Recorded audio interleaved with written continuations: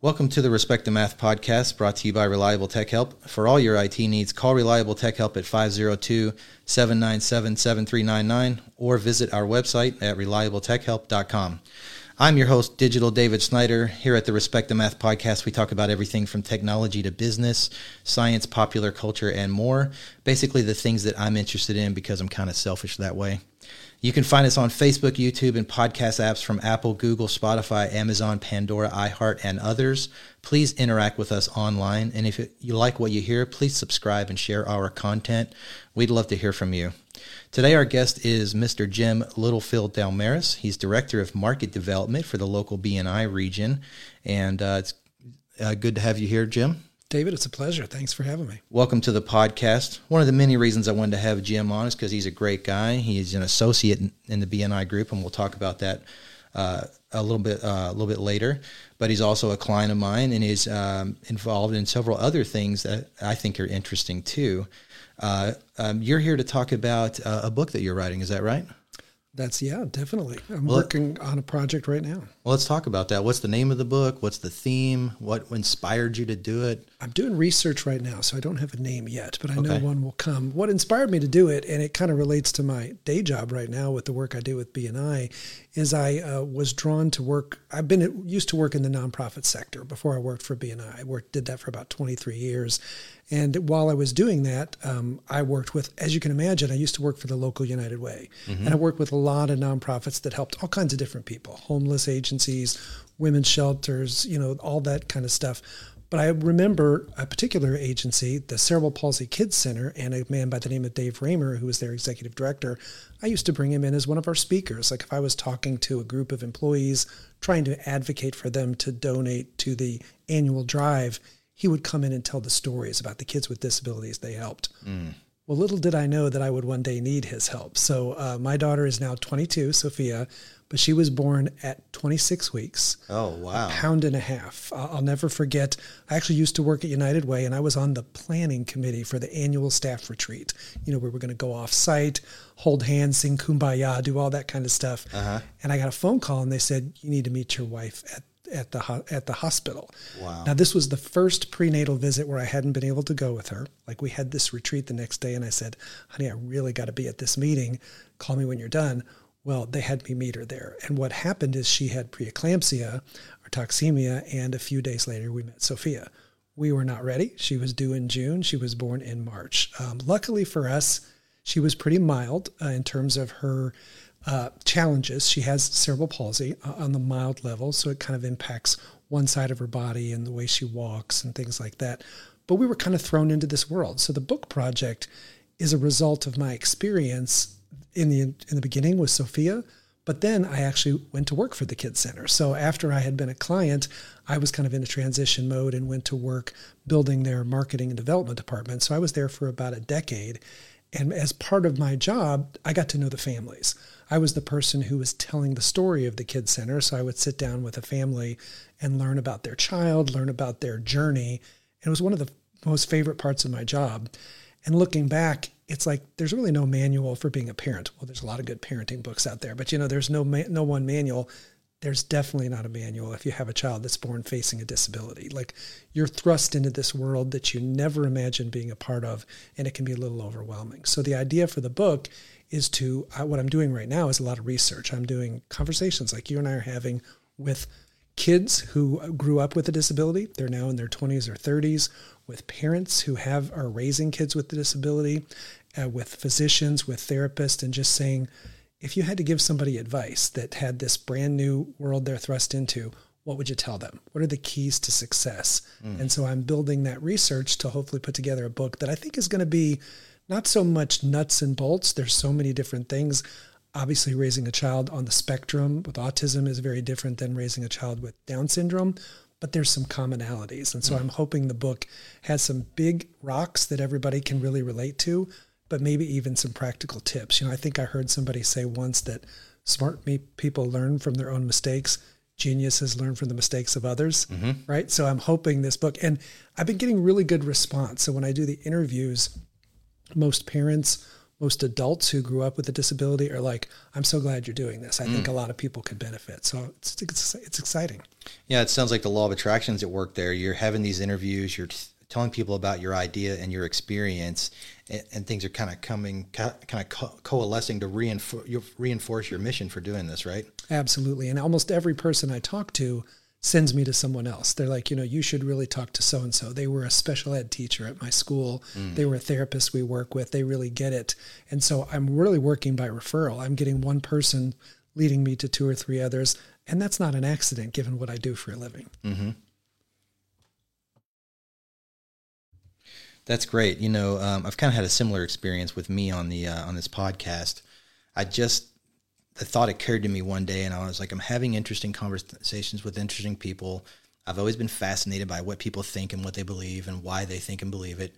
I don't engage people in conversations to try to persuade them to my way of seeing things. I certainly advocate my opinion and why I have it, or my beliefs, my thoughts on things. I just always thought it was interesting, and every step along this process, things would just naturally kind of organically coalesce into place to make the podcast what it is. And it's this point, about 6 months into it, it's way ahead of schedule, which is really encouraging. So it's nice to hear someone else having a similar experience on something that's obviously near and dear to their heart in your case. And also something, you're going to produce your best work on something you're passionate about and that has a personal connection to yourself, right? Absolutely. So I wanted to throw that out there. I also want to throw something out there. There's a big trend in the upper tiers of corporate America now. You may or may not be familiar with this, where kind of the running joke is among these really ultra successful corporate folks, particularly in the tech spaces, is, are you on the spectrum? Do you have ADHD? Do you have bipolar, whatever it might be? And so once I learned about that, Elon Musk being probably the most prominent example of that, having Asperger's on the spectrum, is that it turns out that these so-called disabilities, when I was a kid, we called them awful things like people are retards or stupid or idiots. That's terrible. Now we have the autism spectrum. Now we have behavioral disorders, other types of mood disorders, that kind of thing. And thank God we have a science called psychology and psychiatry to help us understand that and treat it for what it is, a medical condition, right? It turns out that those people that are ultra successful, a high percentage of those folks are on the spectrum somewhere or have ADHD or some other thing like that. And these people were able to take what was originally labeled as a disability and turn it into an asset. They can see things other folks don't. It forced them to navigate life a different way because they had to overcome this so-called disability. So if that helps you in your book, and you've also considered doing a podcast about it, right? I've had people suggest that there's so many stories and so many helpful things that hearing from those people might be great. I'd love to help you with that in any way I can. One thing I want to throw out there is, don't just stop at telling someone they have a disability. Say you see things differently. That can be an asset if you learn how to understand it in its proper context, harness it, and use it to give yourself an advantage in the workforce or whatever you're trying to do in life. So I just wanted to throw that out there. A disability can be turned into an asset if understood and harnessed. We mentioned the podcast earlier. I think that's going to be great. I think that makes perfect sense because a book is great. I'm not knocking books, but there's something to an ongoing dialogue on a subject. A book, you start it, you finish it, maybe you read it once or twice more, but, an ongoing dialogue with people from all different backgrounds, people who are struggling with behavioral disorders or mental disabilities or physical disabilities, whatever it might be, is only going to help you achieve your underlying mission, which I'm assuming is just helping people, right? Absolutely. Yeah. It's funny that you mentioned that word and that the thinking about people who are really differently abled. Disability is the word we're all familiar with, and that's the word that people can latch onto. But even when I was at the Kids Center, we came up with kind of a tagline for our work that was, we see the ability in disability. Nice. Kind of like if you take the word disability and just remove the first 3 letters, what are you left with? Mm-hmm. Ability. And everybody has both.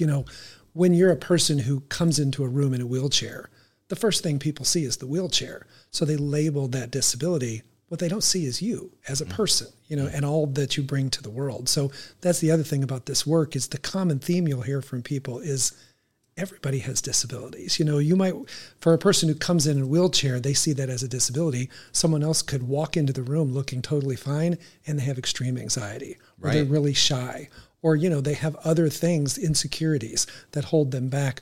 we all have disabilities. They're just not as visible, and we all have abilities. So, one of the things, it would be a better world if people just saw people, not so much their ability or disability. We're all really the same. Yeah. And just to encourage folks on a comment you made earlier about geniuses learn from the mistakes of others, I've heard that worded a little bit differently, so I want to throw this out there. For the rest of 99.9% of the population that aren't geniuses, the way I heard it was wise people learn from the mistakes of others. There you go. So I want to give people out there hope. If you're not a genius, you could still be a wise person by learning from the mistakes of others. That. Yeah. So just a minor edit there to what you said. So going back to the idea of doing a podcast on this, I just wanted to throw this out there, and we mentioned this later in the show, is that part of my mission for what I'm doing is to learn the process of developing, scripting, editing, producing, distributing a podcast, and all the technical aspects that go into that, from audio to video to editing and all that kind of thing, lighting, is to offer that as a service to people too while I'm figuring it out. And I actually already have my first client. Fantastic. He ran across the podcast because we're friends on Facebook, and he's like, wow, I've been wanting to do something like that for a long time. This guy started his own, called me up, and now we're doing business. We're trying to record our first episode of his podcast next week. That's awesome. So yeah, just wanted to throw that out there. If I can help you in any way, if it's just advice, great. If it's not, you want to hire me to help you with this or that's great too. Just wanted to throw that out there. Is there anything else you wanted to mention about the book/podcast that you want people to know? Well, obviously I'm taking referrals all the time. So if somebody hears this and they say, well, I've got somebody in my family with a disability, or my nephew grew up with Down syndrome and he would love to talk to you because he's got a unique perspective. I'm always looking for people that would want to reach out to me and maybe want to be interviewed. Yeah. So for folks listening, if you are directly or someone indirectly has been impacted by, we're going to call them assets, not disabilities, from moving forward, please reach out to Jim. Through social media. This will be posted online. It'll be easy for you to interact with him and reply to him. I really like the approach you're taking to this. You're not just saying, this was my experience and this is my path, I figured out how to navigate it. You're contributing that to the project, but you're also bringing in the experiences of many other people and their paths, trying to find where those paths cross a little bit and their similarities, and then put that into one format that I think would also besides being very helpful and comprehensive, it would also be relatable, right? Because there's going to be some folks out there that might have had a similar experience like yours, but they just don't relate to your style of figuring it out or how you dealt with it. But if you can bring in 7, 8, 9, or even 10 or more people's perspectives and their paths they took to get out of it, I think it's going to be all the more relatable and effective. So awesome. Yeah, it's really, really encouraging to hear you doing that. Let's kind of switch gears here to BNI. I've been in BNI since 2009, I believe. I think you got me beat, right? I think so. Yeah, by maybe a year or two. Yeah, for my money, BNI is by far and away the greatest return on any type of investment, financially and time-wise, that I've done in the 18 years that I've been in business. I would assume you would agree with that, right? It's a really unique thing. I mean, in the world of, when you think about BNI, really attracts business owners or salespeople, the people that are charged with business development. And there's a lot of different ways to do that. And there's wonderful, in today's world, there's so many online, digital marketing, all kinds of ways to market a business. But in the realm of networking and relationship building and working more by referral, I think the biggest thing BNI brings is to try to help teach people a real system, a proven system to work by referral. Mm-hmm. I jokingly ask people all the time, how many of you get up in the morning loving to make cold calls? Yeah. And it's very few people. There's always a few strange ones out there that just love it, and they're good at it. But most people would much rather work by a referral, because if you get introduced to somebody by referral, number one, it's a better use of your time, because if you know that person is an actual qualified prospect, right? They're in the market for that need. But the referral sets it up in a way that there's an extension of trust from the person that recommended them. So the prospect, if you will, the person you're talking to, kind of lets their guard down and they just listen to what you have to say instead of thinking, I better put my defenses up. They're going to try to sell me something. Mm-hmm. That's our natural instinct. And unfortunately, our experience is sometimes borne out that that's a good instinct, right? Sure. But in a referral setting, people are way more open. And most people that have a valuable product or service to offer, if they can get in front of somebody with that setup, it's a pretty easy thing, because they have a solution, the person has a need. So yeah, the BNI thing of working by referral, it's really unique. It takes work. I think you've probably heard this before. A lot of people in the BNI world, because it's a worldwide organization, say they call it network, not net sit, not net eat, right? You have to put the work in, but it's all about relationships. It's this idea of building a circle of people that you can partner with, that you know, that you like, and that you trust, that are going to recommend you to their friends and family, whether they're at the Bible study, whether they're at their soccer game, whether they're sitting down with a client. They're going to hear something. They're going to hear a trigger, a need, and they're going to say, you need to talk to my friend David with Reliable Tech Help. He's the IT guru. He'll help you out. And for you, that's invaluable, right? Somebody just recommending you like that and having you kind of top of mind. You can't buy that advertising. I think it's really unique to build a network like that, where you've got kind of this army of people that are going to recommend you anytime they find somebody who needs you. Yeah. And let's back up for those folks who may not be familiar with BNI. Just briefly, BNI is the largest networking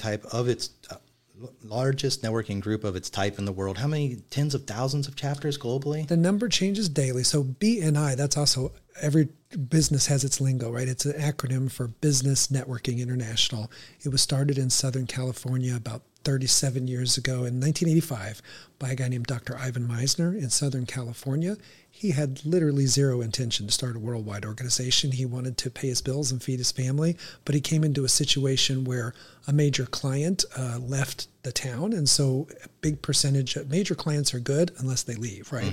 And then a large percentage of your revenue is gone. And he had to fill his pipeline fast. And so he realized he was a consultant. So he counseled other businesses on how to market, and he knew referrals was the best way to do it. He thought that's probably true for other people, so he got a little group together, kind of made a rule that defines BNI that only one person per classification, and the minute somebody wanted to join his little circle whose classification was already full, that's how we got chapter number 2. So yes, today, fast forward 37 or so years later, they're in about 80 countries, it changes daily, about just shy of 11,000, I think 10,500 or so chapters, and just under 300,000, about 280,000 members worldwide who follow kind of a structured way to approach this world of working by referral. Lots of people can quote network, lots of people can market.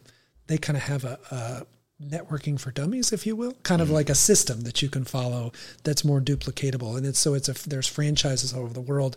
Our chapters in our market in Louisville, Southern Indiana, we're part of Middle Tennessee, Kentucky, and Southern Indiana. So we're a franchise representing about 80 chapters in our region. Yeah. And so BNI, without getting too deep into the weeds, beats every week typically, and it's structured, and they start on time and they end on time. It takes about an hour and a half. Most folks eat lunch. And the purpose of being there is, yes, we're all friends and we like to see each other and catch up on how we're doing, but the bigger purpose is to show up, represent our businesses to each other, learn more about each other and their businesses, and ultimately, at the end of the day, pass qualified referrals, good, warm leads to other people to say, hey, I don't just have a plumber that I used 5 years ago. Here's his number. No, I know Joe Schmo, and Joe has, he's come out and fixed 3 of my toilets for me and fixed a plumbing leak, and he's terrific, and I referred him to 3 people I know. That type of warm, qualified handoff of one person to another who needs something versus someone who's providing it is really what's unique about BNI. A couple other things that are unique about BNI is the amount of support that the entity itself, BNI Corporate, offers their members. I mean, you could spend 6 months and read a different article or listen to a different podcast or complete a different BNI University training course and do something new every day, right?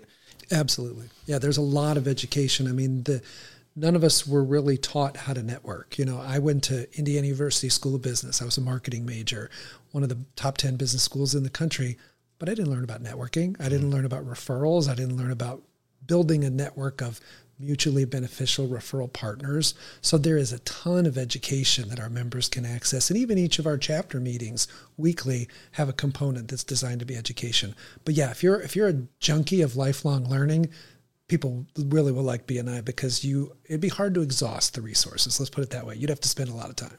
Yeah, and they are always perfecting the process, improving it, making it more efficient. I'll give an example. The app, the BNI app, I'm in the tech space. I deal with apps all the time, right? There is not a finer app that I've ever used that's better than the BNI app. And it continuously gets updates and enhancements and added functionality. I remember old timers like you and I, we used to have to fill out, if I wanted to refer you business, I had to find a referral slip and write your name on it and my name and the customer's phone number and what they needed and all that. And I had to hang on to it and submit it weekly at the meeting and pass it into a book, all that kind of stuff, right? Oh, yeah. Now, in 30 seconds or less, you can pull up an app and not just pass a referral or give someone thank you for giving you business to someone that's in your group. You could find somebody in Australia and do that, right? Absolutely. Yeah, it's a worldwide network. You could put in a keyword that said, I'm looking for people that do marketing in Florence, Italy, and you'd find them right on the app in a touch of a button.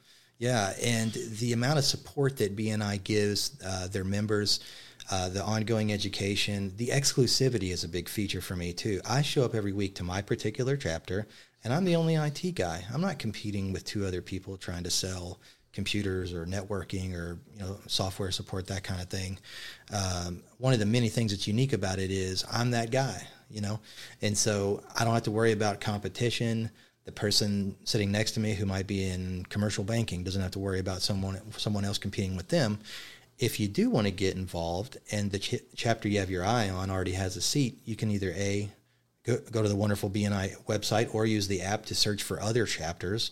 How many chapters roughly are in the BNI, Tennessee?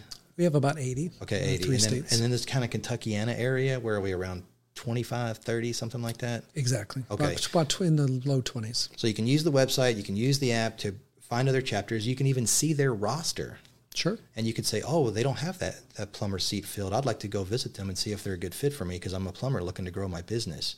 Well, that exclusivity of BNI actually fuels my current role in BNI. That's what I was getting ready to segue to. So let's talk about that. Well, first of all, let's talk about your initial experience with BNI was to just basically enhance your ability to raise funds for was it the Kids Center at the time? Correct, yeah. Okay. Yeah, I was invited by a friend of mine who was a life coach. She was part of a Thursday, 7 a.m. chapter. So imagine going to a business meeting at 7 a.m. This was in February, so it was dark, it was cold. I'm just hitting REM sleep at 7 a.m. Exactly. So I walked into a firehouse. This fire station actually happened to have a really good conference room where they would train the firefighters and stuff like that, and this group met, and it was electric. I like to say it was on fire, but that's too much of a pun for a fire station, right? Okay. It was we'll say it's electric. Yeah. And it wasn't because of the coffee. It was just an energy that was palpable. And at that time, as you said, I was representing a nonprofit. And if you've ever been involved in building a nonprofit, what you're really looking for is people who will become advocates, right? If they like your cause, they'll do whatever they can to help it. It's not always money. Sometimes it's, the old time, talent, treasure. And I thought, wow, this is a little different. It's not the way most nonprofits think of raising money. But if I could become sort of the pet charity of that group, everybody who wanted to would sort of get on board with me. And it was really nothing short of miraculous for us. I had a lot of fun doing it. It was a game changer for our kids. We got, of course, donations. We had a future board chair that came. He worked for a roofing company, but became a volunteer, became a board member, was the chair of our board. All kinds of things that benefited us. So yeah, that was my first exposure to BNI. And because BNI has that exclusivity, back in the day when I've got a little gray on me, David, so it was many years ago, 17, in our market, I was unique. I was the only nonprofit. So I used to visit all the chapters. They didn't mind me coming because I wasn't competition. And I was kind of looking for the very active people in the room that maybe would want to be introduced to our cause and learn about us, and maybe they would be motivated to help us in some way. That's probably how I ended up working for BNI, as I kind of knew the whole city and it got into my blood. And it's a little different because honestly, up until then, my dad worked in corporate America. I kind of chose to go into the nonprofit sector because it was almost like the opposite of business. It was like, instead of profit, it was working for good. So I was kind of that lifelong save the world, change the world nonprofit person. We need those folks. And I've often asked myself, so what is it that drew me to BNI? And it's their core philosophy is giver's gain. So it is a group of people that show up on a regular basis 100% to make money. Don't get me wrong. But they do so in a way that's all oriented towards giving, which is exactly what nonprofit work is, right? It's like helping other people. So everybody who really is an advocate of the program is not there to make money. They're there to help other people, and they know if they do that, they'll make money. It's kind of like one begets the other. Mm-hmm. And so it took me a few years looking back to be like, well, why did this BNI thing resonate with me if I'm this nonprofit guy?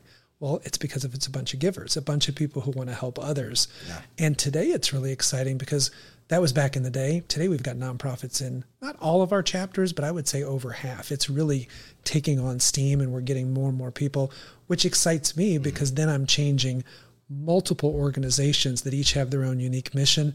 They're all benefiting by plugging into a BNI chapter. So it's really fun. Is it a BNI policy yet for each chapter to sponsor the membership of a nonprofit, or is it just kind of a common practice right now? It's not a policy. I mean, because we're in the post, kind of the winding down or whatever you call this related to COVID. When that happened, it was obviously an upsetting factor for businesses. Many businesses had to close, had to really re-examine, and nonprofits were hit hard by that. So right now, our local franchise is doing something to help nonprofits with the cost, but typically it's just like any other business, and that's kind of part of the model. Instead of a nonprofit coming in and saying, "Oh, we'll sponsor you," no, we want it to be the exact opposite. We want you to pay just like everybody else because it's a value proposition for you. Skin in the game. Yeah, like I was a member for 10 years. My executive director never had a problem with the related financial cost because the return on investment was astronomical. Mm-hmm. So it's almost the opposite of that. We don't want to just sponsor the nonprofits. We want to make it valuable enough that they're more than willing to pay. Yeah.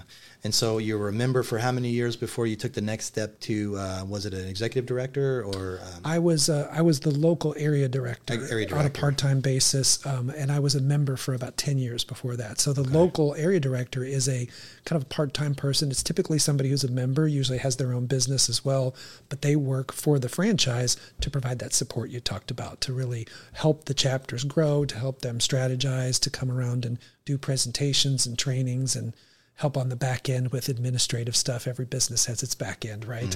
Mm-hmm. So yeah, I had that role. And then that exclusivity we talked about earlier is a real driver for BNI growth, because there are certain professions that if you wanted to be part of BNI, you couldn't get in because they're always full. Mm-hmm. And the minute they would open, like if somebody retires, they'll be full the next week. Realtor, banker, mortgage person, et cetera, the core. Yeah, we actually have an acronym. We call it the FIRM. It's the financial advisor. That's the F. The I is insurance. The R is realtor, and the M is mortgage. I love that. Yeah. The FIRM 4. Yeah. So those people can never get a BNI chapter. And that's usually, not always, but the traditional usual suspects that say, okay, well, how do I start my own? Yeah. And so back when I was the area director, I helped a few people start chapters. My life, David, is like that person who goes to the Cub Scout meeting, and by the time it's over, somehow I'm the den leader. Mm-hmm. That's my story. And so they said, well, would you like to help us launch chapters? And so I did that on a part-time basis for many years. And about a year ago, that's all I do full-time now. So I work with the team in our 3-state area who takes, I like to say, the poor, tired, huddled masses that yearn for BNI but can't find a seat. Yeah. And we help them start their own chapter. And it's really fun because it's very entrepreneurial. It's not easy, as you can imagine, because you have to build it from the ground up, person by person. Yeah. You have to get people, in some cases, that are able to see the vision of what you're building, like the finished house, even though you're showing them a piece of land or a slab of concrete. They have to be able to see the future and see the value, even though right now we're talking to them about a 20-person group, but we only have 2 or 3. So there's some challenges to that, but it's really fun, and you meet the most interesting people. I was at a meeting about an hour ago. The group that I'm working with to form a new chapter invited a guest. He was a drumming coach. I don't think I've met somebody who's a drumming coach before. Yeah. And he was super excited by the meeting because he thought, wow, how many people know an aspiring musician out there? They could refer them to me. And when I talked to him after the meeting, he said getting one client from the group would more than recoup his cost for the year. And I said, well, you know what? If your goal is to get one client in a year, please don't apply. We want you to have much higher goals than that. Yeah. We want you to multiply your investment. And that brings up a concept of the concept of cross-chapter activity. It's not just that he's going to get referrals and hopefully get relationships from the group that's forming.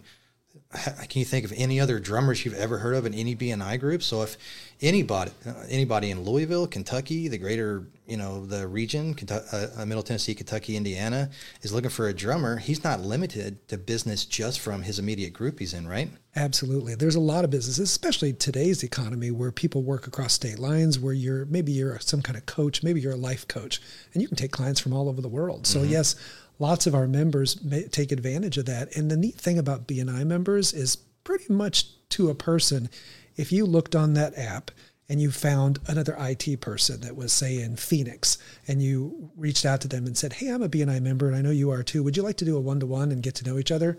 They'd probably say yes. Absolutely. They're very open to that. They're always wanting to meet new people. So yes, this drummer guy, I think if you live in LA, everybody's a screenwriter. If you live in Nashville, everybody's an aspiring musician. Yep. And our franchise is based out of Nashville. So yeah, I'm always surprised about that connectivity, that we're all connected. And BNI really makes you realize that. They have a concept that they train in a lot of BNI, that there's an area of your brain that they call the reticular activator. And most people are like, what is that? And the way I heard it explained to me, and that's how I teach it to people, is it's the part of your brain that never notices a red Toyota Camry until the day you buy one. And then you see them everywhere. Then you see them that. everywhere. I want to write that down, the reticular activator. Yeah, so my son is a Jeep owner, and I never knew that was a whole group of people. Like, he has a Wrangler, and I guess when you pass another person that has a Wrangler, they put two fingers up and they kind of greet each other. It's this whole subculture. But I never really noticed Jeeps until he had one, and now everywhere I go, I'm like, gosh, everybody has a Jeep. So the same thing works with networking. You never really think of opportunities to get your friend who's a roofer a job, but then every time there's a hailstorm, you start to think of them. It's that. So our members get trained of how to kind of tune their radar. And that's the other thing that's a neat outcome, is most of our members become the go-to person in their network, because they're like, hey, that group you're in, I'm thinking about putting a fence in my backyard. Do you have anybody that does fences? Because they know that you're part of this network, and that we call it the I got a guy, or I got a gal, either one. A person. Yeah. Yeah, I got a person. Yeah. Just doesn't roll off the tongue as well. I got a guy, gal. Yeah. You become the center of your network. So people start to realize that you're part of this group that has basically solutions, and everybody has needs, whether it's on your business level, whether it's your personal level.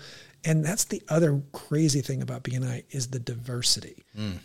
Most people in their professional experience aren't part of a club or an organization or a community, because it really does become a community, from being in a chapter that's so diverse. It's not that often that an estate planning attorney sits next to a chiropractor on one side, and on the other side there's a painter. Mm-hmm. Right? Most painters don't hang out with estate planning attorneys, and most estate planning attorneys don't hang out with chiropractors. Mm-hmm. So you have a real diversity of perspective in a given chapter.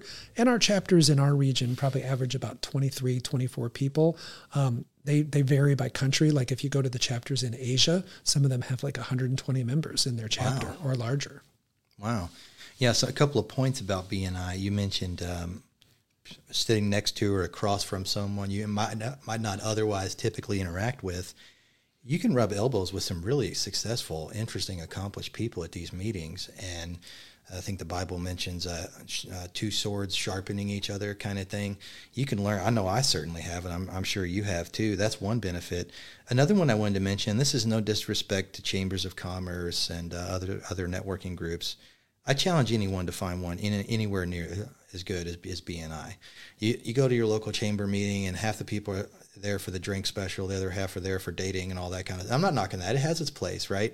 Absolutely. But you show up to BNI, man. It's not rigid and, we don't have any fun kind of thing, but we are there to execute a plan every week. Every meeting is typically an hour and a half. We like to say we start on time and we end on time to respect everyone's time. Another thing too, I tell people, and we can talk about the cost if you want to, when I'm trying to sell someone on the idea, which I'm not a hard sell guy, I'll just say, look, here's product A. I think it does X, Y, and Z. If you like it, great. If not, fine. What I will say about BNI is the financial investment, in my opinion, personally, pales in comparison to the time investment. Mm-hmm. You're looking at, in my opinion, a minimum of 3 hours a week. Correct. Just to get the full effect out of it, and to get your wheels turning in terms of building relationships with other people, not just during the meeting, but outside the meeting. We like to do one-to-ones and that kind of thing. So I wanted to mention that. those couple things. Can you talk about those? Yeah, you mean in terms of the return on investment or the time commitment? My membership's paid for by January 31st every year, and I'm a small ticket guy. Like I don't do $10,000 jobs. My average ticket's I think under $500. Right. So when you add that up, that's 4 typical jobs, close business, net profit in the first month, and the rest is all profit for the rest of the year. Think about how that could be to somebody listening to the show that's a big ticket person, someone installing pools or selling houses, right? They get big checks. That's a huge return on investment, right? Can you talk about that? Yeah, I mean, when you think about other forms of marketing, you think about traditional print advertising, you think about online, you think about maybe being on the radio or TV. They're all great things. Hiring a salesperson, there's all great things that you could do, and they all have their effectiveness in marketing. Compared to those things, how much it costs to run a radio spot or a TV spot or hire a salesperson for a 12-month period, the BNI cost is pretty minuscule, And really, the biggest thing I like to reiterate with people is it's kind of like you get out what you put in. So and it also varies by business. There's some people that don't have to work very hard because everybody they know needs a blank. And some people, I don't think everybody needs a drumming coach, but everybody probably needs car insurance. So some seats you don't have to work quite as hard for people top of mind to be able to find someone that needs a quote on their auto insurance versus finding someone that might want to work with a life coach, right? Those members have to work a little differently to find referrals, but as you said, one referral for them. And when people talk about how many referrals to pay their membership, I always tell people, if your goal is to make your money back, please don't apply. That's not the goal we set for you. We measure and track everything. We're kind of very structured, so much so that for some people, we're not their cup of tea, but we track everything. Like you said, you put in the app. If I send you a piece of business and you make $200, you turn it in for me and you record that. We call it thank you for closed business, as you know, for the listener. And we track all that and we add it up. So to give the listener a big perspective, in a year's time in our region, which again is about 1,400 members in 3 states, we record about $80 million of transactions that pass between members. If you do the math and divide it out, this is a math podcast, right? Or at least in by title, it's about over $50,000 in revenue per seat. And if you take the number of referrals that went into that 80 million, it's about $1,400 per single referral. So, the numbers are there. What I like to tell people is there's going to be a BNI meeting this week in 80 countries, nearly 11,000 times. It's pretty proven that it works. The only question is it right for you? Yeah. Do you want to be a part of it? But does it work or not? Obviously, 11,000 chapters around the world wouldn't be meeting weekly if it didn't. Yeah. Something else I wanted to add to the conversation is how we do have a structure to the meeting, to how a group should form and the rules and so forth. But BNI also gives the people who run those groups, the leadership team, a little leeway to kind of do things a little bit differently if they don't follow in lockstep with every one of the suggestions. One thing I think you probably run into in your new role is the flexibility involved, right? After COVID, you can form a completely online group if that's your group's preference, right? You can take a hybrid approach. Can you mention some of those examples of flexibility in group forming and group adaptability in real time? Can you talk about that? Because I'm sure, excuse me, I have a slight speech impediment sometimes. I'm sure you've gotten a front row seat to that, right? Can you talk about that? Yeah, BNI has 7 core values, and one of them is traditions plus innovation. Okay. And like a lot of businesses, the pandemic forced us to innovate pretty quickly, right?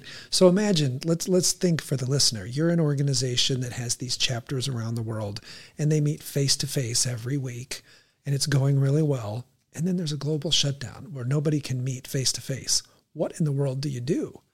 I wasn't sure what we would do. I definitely wasn't sure how we would start brand new groups, right? What are we going to do? Do we take some time off? It was literally amazing. I mean, I do have to give BNI at the worldwide level credit because they turned on a dime and said, let's develop a virtual version. Literally, our group didn't miss a single meeting. We had 1 week to train groups on how to do it. So it was via Zoom, and they basically said, okay, if we do the meeting in person, A, B, C, here's the points. Let's do that same meeting, but do it virtually. And maybe there's some nuances to that. How do we keep people engaged virtually? And I'm sure the first few weeks it was a little rough, don't get me wrong, but it was there. We were open for business and we switched. And it was, and as a result of that, some people, their wheels started spinning and they said, wow, not only is this decent, I might think it's better. I might think, if BNI is built on relationships, you and I can sit down and have a cup of coffee. We can get to know each other on a one-to-one basis. But the group interaction that we have once a week, what if we kept that online? Now, that is 100% not everybody's cup of tea. Don't get me wrong. But we have a couple of groups right now that are fully online. They have literally never met as a group in the structured BNI agenda. Most of those online-only groups tend to have social functions, little after hours, happy hour, stuff like that, so they can feel that bonding that even introverts need, right? That one-to-one. And then the middle, so right now where we are as we're coming out of the pandemic is we have the traditional groups that meet every week in person. And then we have the other end of the spectrum, the totally online groups. And then there was a middle idea. There's kind of three flavors, which is what you said, the hybrid group, which basically says we meet every week. What about the first week of the month we'll do in person? We'll get, the huggers can be happy, right? We'll have that experience. But then the other weeks we'll use the online platform. Because for some people, especially think of the different markets, like, some markets, depending on traffic and travel time, you might be looking at 45 minutes each way to your weekly BNI meeting. If they did those meetings online, that would cut an hour and a half out of your day one time a week. Also, think of the cost. If you traditionally met at a facility where you had to do rent, maybe you provided a nice lunch that was $15 or $20. Now you're meeting online. You've got your brown bag at your desk or whatever. That was and then the third thing about the hybrid groups is sometimes people who travel for work couldn't be at their regular meeting if it's in person. If my meeting is in Louisville and I'm traveling to Phoenix, I can't be at my meeting. But if I'm part of a hybrid group and I'm in Phoenix and I'm in a hotel room and I can Zoom into my group, that's not an absence. I can still connect with people. I can pass business to other members. They can pass it to me. So for some people, I actually heard Dr. Meisner, our founder, on a podcast that said he thinks for some people it's kind of the best of both worlds. They get the efficiency and the newness of the online interaction, but they get the in-person. So again, we have traditional, we have hybrid, and then we have totally virtual. But a couple of years ago, we only had one style. So it's that innovation. Yeah. I wanted to mention that with my specific experience with my group, like I said, we didn't miss a single meeting. I mean, within 7 days, not only had they given us the green light to go virtual exclusively, they didn't just say, oh, okay, go figure it out. They had a pre-configured presentation format in a very nice, polished, functional PowerPoint that they gave everybody. They didn't have to do that for us. They could have asked us to do that or contribute or whatever. And think about the man hours and the effort that goes into doing that for 80 chapters, right, throughout the region. And we didn't miss a beat. Of course, there were a few growing pains here and there, but we were still doing business. We were still meeting each other. Personally, I was asked to run it because obviously what I do, and I was occupational hazard, right? That's fine. I was happy to do that. You know what my answer is? I can't always do everything BNI asks of me, but I try to the majority of the time. And my reasoning for that, I always tell people, BNI has done way more for me than I could ever do for it. And I mean that sincerely. And I've done a lot for it. So that's saying how much it's done for me, right? Yeah. So I just wanted to give a lot of props to yourself, the other members of leadership, Clay and Reed, the Morgans, sitting at the top of things for being so agile and nimble and responding in real time and supporting us. I think that's worth mentioning. I also wanted to mention too, I have 2 team members, David Hastings. Yeah. Found him at a BNI meeting. He came and visited my chapter 13 years ago, almost immediately after I joined. Yeah. And they came to me, he came to me before the meeting respectfully, which I always think is a classy move, right? I wouldn't require somebody to do that, but he said, hey, I'm in your space. Can I visit your chapter? I was like, sure, I'm not threatened by that. I kept an open mind to it. Fast forward 13 years later, he runs our entire commercial side of our business. I mean, he's one of my closest friends, and we'd worked great together. And then recently, Jim Holnagel did a security system for a client that needed tech help, called me out, did work for them. Their nephew got burned out in corporate IT and was looking to work with somebody. And now we have our 3rd team member, and he came from BNI. So BNI has its fingerprints all over my personal life, my professional life, and even this podcast. I think 3 out of 4 of every guest we've had so far has been directly or indirectly related to our relationships through BNI. So I just wanted to give that plug. Can you talk more about if someone, obviously, you mentioned the firm, financial, investment, real estate, and was it mortgage? Yeah, financial insurance, real estate, and mortgage. Yep. Insurance, real estate, and mortgage. Okay. Yeah. Can you talk more about what that looks like? Like, as you said, those people have virtually no chance of joining a group, or if someone leaves the group, they're competing against 25 other applicants type scenario, right? Can you talk about what the process looks like to form a new group? And before you do that, I want to thank you and the other people who do that, because without people being willing to start a group, and they might have 3 or 4 members at first, right? Without them willing to do that, I don't get the benefits of the group that I'm in right now, which also probably started in a similar way at some point a long time ago. Can you talk about what folks, what that process looks like? Encourage people to get over the potential obstacles of that, and also the upside of doing that and hanging with it and getting established and rolling down the road. Can you talk about that from your seat, from your position? Yeah, absolutely. Well, like everything in BNI, there's a playbook, and there's a manual to follow, and there's procedures where they don't just kind of say, hey, you want to start a group, why don't you wing it? That's not a BNI. That's not how we roll. We roll with a manual. So our process is kind of divided into 3 steps. Once we get a founder that kind of says, okay, I'm ready to take the plunge and I want to build my own chapter, there's a thing called the interest phase where they put together 10 people. And those are people who have been, learned about, in some cases they already knew about BNI, or they were brand new, and we took them through a process to where they felt they knew enough that they wanted to commit. And so you get 10 people who have applied, they've been vetted, they've been approved. That's a unique part about BNI is you can't join, you have to apply. Yeah. And there's going to be a vetting process to make sure it's a mutual fit both ways. And it's a highly credible person, because, when you work by referral, that's a high stakes game, right? Mm-hmm. 2 people's reputation are on the line. If I refer you to my friend and your reputation is on the line, but so is mine. Mm-hmm. If you do a great job, I look like a hero. If you mess it up, it comes back on me, right? Yeah. So once we get those 10 people that have been vetted, they've submitted the financial commitment to BNI, then we move to the second step. In the second step, that group starts to hold its own meetings, just like a regular BNI chapter. They're once a week, they're 90 minutes long, and they're very parallel to a regular meeting. They're just slightly different. We change a few of the elements, because the best analogy I can give to people is, imagine you've been hired to coach a college volleyball team, and you're really excited to get out on the court, but you don't have any players. And you need to get to a threshold of, I don't even know for college volleyball, let's just say it's 14 players to field the team. In the case of our groups, they need to get to about 20 members to charter the group and go live. So in that second step, they're holding meetings to train the members, to build relationships, but also each week they invite visitors, because they have those different categories. We don't have a CPA, we don't have a roofer, we don't have a chiropractor yet. And the guests that they're inviting are being asked to consider if they see a fit for them to occupy those seats. That process takes about 8 weeks. And in the 8 weeks, the group's supposed to grow from 10 to about 20, 25. Then we kind of pause with the inviting people. And instead of building the team, we learn how to play the game, right? So we move into a training mode. It's another 8 weeks. We're teaching people how to be a good member, how to build a good team, how to build a good chapter culture.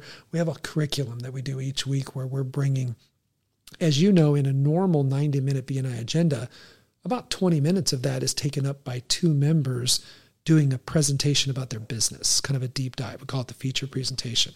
But in our forming process, that 20 minutes is done by myself or somebody on the team that's teaching them an aspect of BNI. And so we train them. And then sort of the crescendo, or the culmination of that 8 weeks, is a kickoff event. Because even though at that point they might have 24 members, they look at the sort of the traditional org chart of BNI and they identify, gosh, we've got a family law attorney, but we don't have a personal injury attorney or a business attorney. So that's an open seat that we would target. And so this group of 20-some people plans a big kickoff, and they invite as many visitors as possible. Some of them will see a fit for BNI, but all of them will benefit by just coming. It's kind of like a grand opening, like a ribbon cutting. It's a party, and then they typically add a few more, and then they're kind of done. They've become a real chapter. Although we've kind of learned from experience that we stick with them for year one, because I like to say year one can sometimes be like the blind leading the confused if they don't know any better. Yeah. And there's some pretty predictable ways they just don't know enough to know what they don't know. And so I stay involved with the new chapters through year one. If we do the whole process perfectly, at the end of the year, when everybody's invited to renew their membership, they're so satisfied they'd have 100% renewal. Okay. Now, reality of BNI is that never happens, because People change jobs. They move out of town. There's always a little bit of turnover, but if we do it right, very few people turn over because they're so satisfied and they're getting such value that they'd never imagined. They become really a lifelong part of the program. So yeah, 3 steps: get to 10, get to 20, go through training. Then the confetti drops in the balloons. I was just at an event last week in Evansville, Indiana. They're called the Network Ninjas. Okay. They have 20 members in their core group. They hosted their kickoff with 67 visitors. Wow. So there were, between the members, a few of us BNI people, and the visitors, there were 90 people in the room. Wow. It was a party. Yeah, it sounds like it. That's really impressive. You mentioned earlier the philosophy of BNI being giver's gain. I'm sure you're familiar with the great Zig Ziglar. He said, you can get everything you want in life as long as you help enough people get what they want. Absolutely. That really stuck with me. The vetting process for BNI is really impressive. You have to give, is it 3 references, people who've worked with you, know you, and have done business with you to do that. You mentioned membership is not guaranteed. It's also renewal is not guaranteed, right? Correct. If you're not showing up to the meeting and meeting the attendance requirements and participation requirements, part of that turnover is just folks who weren't a good fit. And for the best interest of the group and that person, their membership after the year or 2 years that they were signed up for is not necessarily renewed, right? Absolutely. There's no tenure in BNI. So you get into the group based on your qualifications. You stay in the group based on qualifications. And I think we're not everybody's cup of tea because we have so many rules and regulations and so much structure. A lot of people, that's just not what they like. Yeah. We're a weird oxymoron. What I like to say is a lot of BNI's community is made up of entrepreneurs, and many entrepreneurs hate being told what to do. Mm-hmm. Like somebody told me once, they said, I am unemployable, which means I can't work for anybody else, right? Yeah, I'm kind of in that boat. But you've got this group that on one hand hates being told what to do. On the other hand, they follow a system with so much rules and so much structure. As long as it's their system. Yeah. And I always ask people, it's like, why is that trade-off? And people are like, well, because it works. That accountability, that structure is what, if you just had a group of people and you said, show up whenever you want, contribute whenever you want, do whatever. Some people would be right on it. They'd be there every week, but a lot of people wouldn't. Yeah. So the structure and the accountability is what, it's not a guarantee, but it's more likely to produce a high level of results. And you also get people who are serious about it, right? It'd be like if you were on a softball team that met on the weekends and you wanted to win the city championship, but everybody else in your team just wanted to joke around and go have a beer afterwards. Yeah. That might be frustrating for you, right? A lot of our chapters, like we want people that want to win the city championship, and they kind of attract that. So that renewal thing you mentioned is like, you don't just get a seat and then once you have it, it's yours for life. You have to be a contributor because otherwise you're taking a seat that someone else in your industry might come who's much more engaged with the group. Yeah, and it's in your best interest too, right? If you're not a good fit for the group, you should leave the group, right? And some people just need the help in doing that. I like the accountability involved in that. You know, Dave Ramsey says all the time, no one accidentally wins the Super Bowl, right? I mean, that's a very specific plan with very specific benchmarks and, hours you have to put in and that kind of thing. I want to give another example of a forming group that I'm very impressed with. You may or may not know this. Justin Ziegert, the guy I recruited to come work with me, we just joined Leading Louisville. Were you familiar with that? I did not know that, but I helped start that group. Yep, and you're my guy, and I reached out to you when I was vetting him and considering the possibility of putting him in a group, which, by the way, for anyone adding a team member or starting a business, I can't think of a better way to get a kick-started than joining a BNI group. And so that group is so impressive. They have the hybrid approach. Mm-hmm. They were starting out doing, was it only online? And then they went to one in-person a month. Yeah. And now they're doing every other week. Okay. Yeah. So he just advised me of that today. He went to the meeting. They meet Thursdays at noon, virtually half the month, and then they have a physical venue for the other meetings. So I wanted to congratulate you on that. One thing that's cool about that group is for me, starting up, there's an investment cost in team members that I bring on, and BNI is one of those. And it basically cut the cost of an annual membership in half because they don't collect dues, because when they go to the venue, people just bring whatever they want. So that was very attractive to us. Mm-hmm. And also, Justin is used to working in the corporate space, and he was just given a task, go do it, and there's not a lot of interaction. So his social skills just need a little time to get used to interacting with folks and that kind of thing. And so for him, it was a big relief when we found that group, because he was able to get his feet wet, so to speak, in front of his computer in a less intimidating, physical networking environment. So for many reasons, we're very excited about that chapter.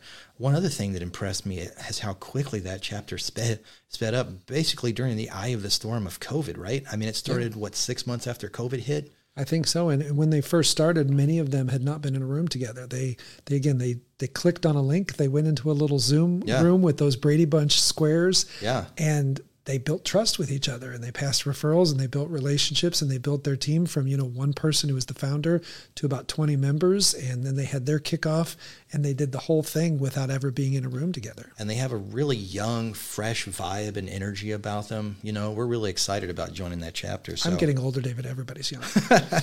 I'm not far behind you. So, one thing I tell people when I try to recruit folks to come check out BNI or just be a visitor, I'm like, I really want to get to know you, but I really want to know who you know, right? Right. So anybody, literally anybody, even somebody who's already in a different chapter or tried BNI out and didn't like it, is a great person to recruit and just come check it out. You may have no intention of joining a BNI chapter, and that's fine. I bet you there's 5 people who might, right? So before you leave, if you don't want to join, that's fine. But hey, I'm sure somebody a decision maker, a professional, a salesperson, entrepreneur like yourself that you mentioned, that would be, a great fit just to come and check it out. Obviously, we like people to apply and become members, but we don't go for the hard sell. This is what BNI has done for us and can do for you. We'd like you to consider applying, right? Well, at the heart of it, the 90-minute meeting, the hour-and-a-half meeting that happens every week, is just a really well-run, energized networking event. Mm-hmm.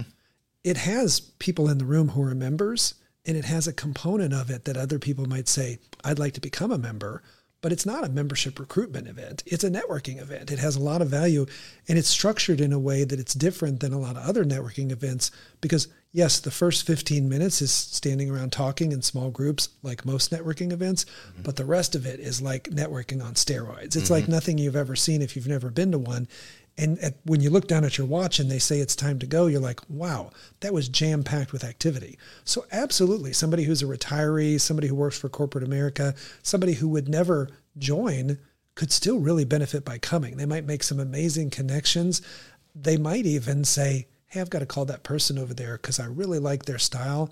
They said they do decks. I've been thinking of putting a deck in my backyard. I'm going to give them some business, right? Mm-hmm. Or how many people do you know that they don't have a full-time thing, but they have a side hustle, right? Yeah. And coming to a meeting like that and meeting 30 people would be great for their side business. At the end of the day, BNI is about relationships. So yes, I think some of our chapters very narrow-mindedly think the only person I can invite to a meeting is somebody who might become a member.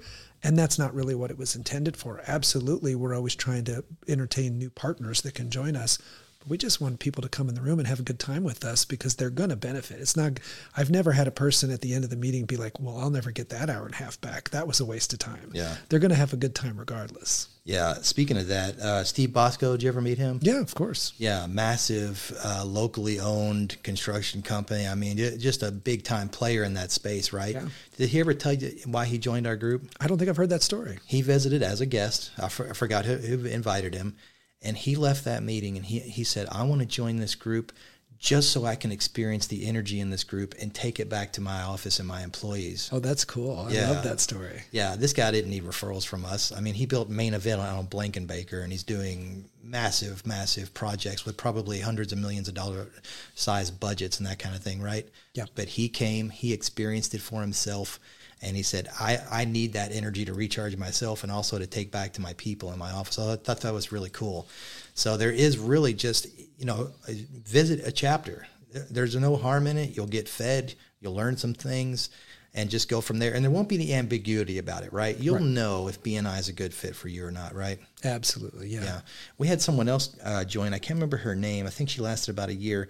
She didn't want any business out of it. She just wanted to come and network with people and be able to offer professional services and products to the people that she knows to other people. It was really interesting. So like you said, those are two examples of kind of the diversity of the things you might not think about you'd run into in a BNI meeting that I personally experienced. Yeah, that idea of having the network is not something that's apparent to people when they first come. They think, oh, well, if I want to join this group, it's because I'm going to receive referrals and I'm going to make enough money to make it worth my while. That's totally a part of it. What they don't think is by being a part of it, I'm now going to have at my fingertips 20 or 30 people who are solution providers in all these different areas. So your business is a perfect example.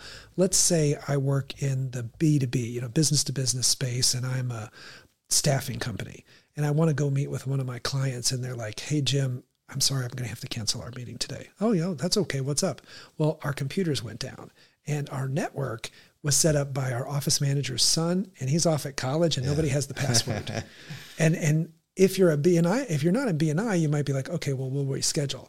What does the BNI member do? They say, "Well, you know what? Let me make a call to David Snyder. Let me see if he's got time. Let me have my IT person in my group come out and check out your network. Maybe we can help you out." Mm-hmm.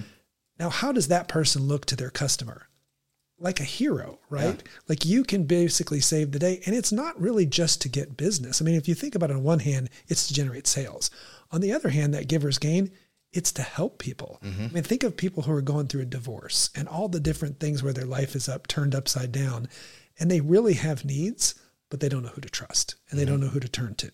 So if you could help them with that situation and help them find a financial advisor, somebody to sell the house because there's now 2 houses that need to be dealt with, you're really doing a service to people. So that's that giver's gain philosophy of BNI is really kind of permeates through the people for whom BNI really clicks as more than just a generator of revenue, if that makes sense. So having that network of people, as we said before, the I got a guy, the I got a gal, I got a person, that's a big benefit of BNI, and it kind of helps you stand out from your competition because most people who do your yard work and are landscapers don't also know an estate planning attorney. Mm-hmm. That's a unique thing that's not uncommon for BNI, for your chiropractor to know somebody who is a business law expert, right? Because they're in a BNI group with them. What's the metaphor they used? It's about farming and not hunting. Not hunting, right? Yeah, exactly. Yeah. Establish that relationship, build a rapport, build trust, get to know that person, and then facilitate connections and problem solving, right? And you're adding value. I know I always tell folks I've got about 2,700 numbers in my phone. I meet and have met a lot of people, and I'm happy if somebody calls me looking for a plumber, I'll find them a plumber. I enjoy that, but I also see the value it adds to my clients and my network too when I do that. Speaking of other things you can take home with you from the meeting, I've seen personally folks come in who were struggling with structure, being on time and building a plan and following it and sticking to it and meeting deadlines and so forth. And they've told me personally that coming to the meeting, going through the motions, being on time, having the accountability in the form of the reporting and your numbers and all that stuff really helped them. They took it back to their business and it made them more profitable, less stressful, less stressed out, and more productive and profitable. Yeah. Yeah, professional development is a huge part of BNI. If you get a group of people and you say, what's the best thing you've got out of this? Very few people say the money, even though they make a bunch of money. They say a lot of other things, including public speaking. What do they say? One of the biggest fears people have in life is public speaking. Mm-hmm. Well, every week in BNI, you stand up, and depending on the size of the group, you have maybe 30 to 60 seconds to kind of give a pitch of who you are and what you do. I've seen members that prior to BNI were deathly afraid. Like couldn't even do it. If they held the piece of paper, it would shake. It was traumatizing for them. Yeah. And now you can't get them to shut up. They're just totally comfortable with doing it. I had a person once who was elected by her chapter when I was the area director to be their president, which means she had to run the meeting, kind of be the MC. Before the very first meeting, she had to go in the restroom and throw up. That's how nervous she was. Like a year and a half later, she was recording commercials for her business. Outstanding. So the professional development is huge. And it also just, the knowledge base is amazing. So there's professional development, like those skills like public speaking, being organized, things like that. But you're sitting around a group of, it's kind of like a support group for business owners. Sure. Like you're looking to hire somebody and somebody says, well, let me share what happened with us. And they share that expertise and that knowledge. So you really have a lot of people you can turn to. Professional development is a huge part of it, even down to like just marketing.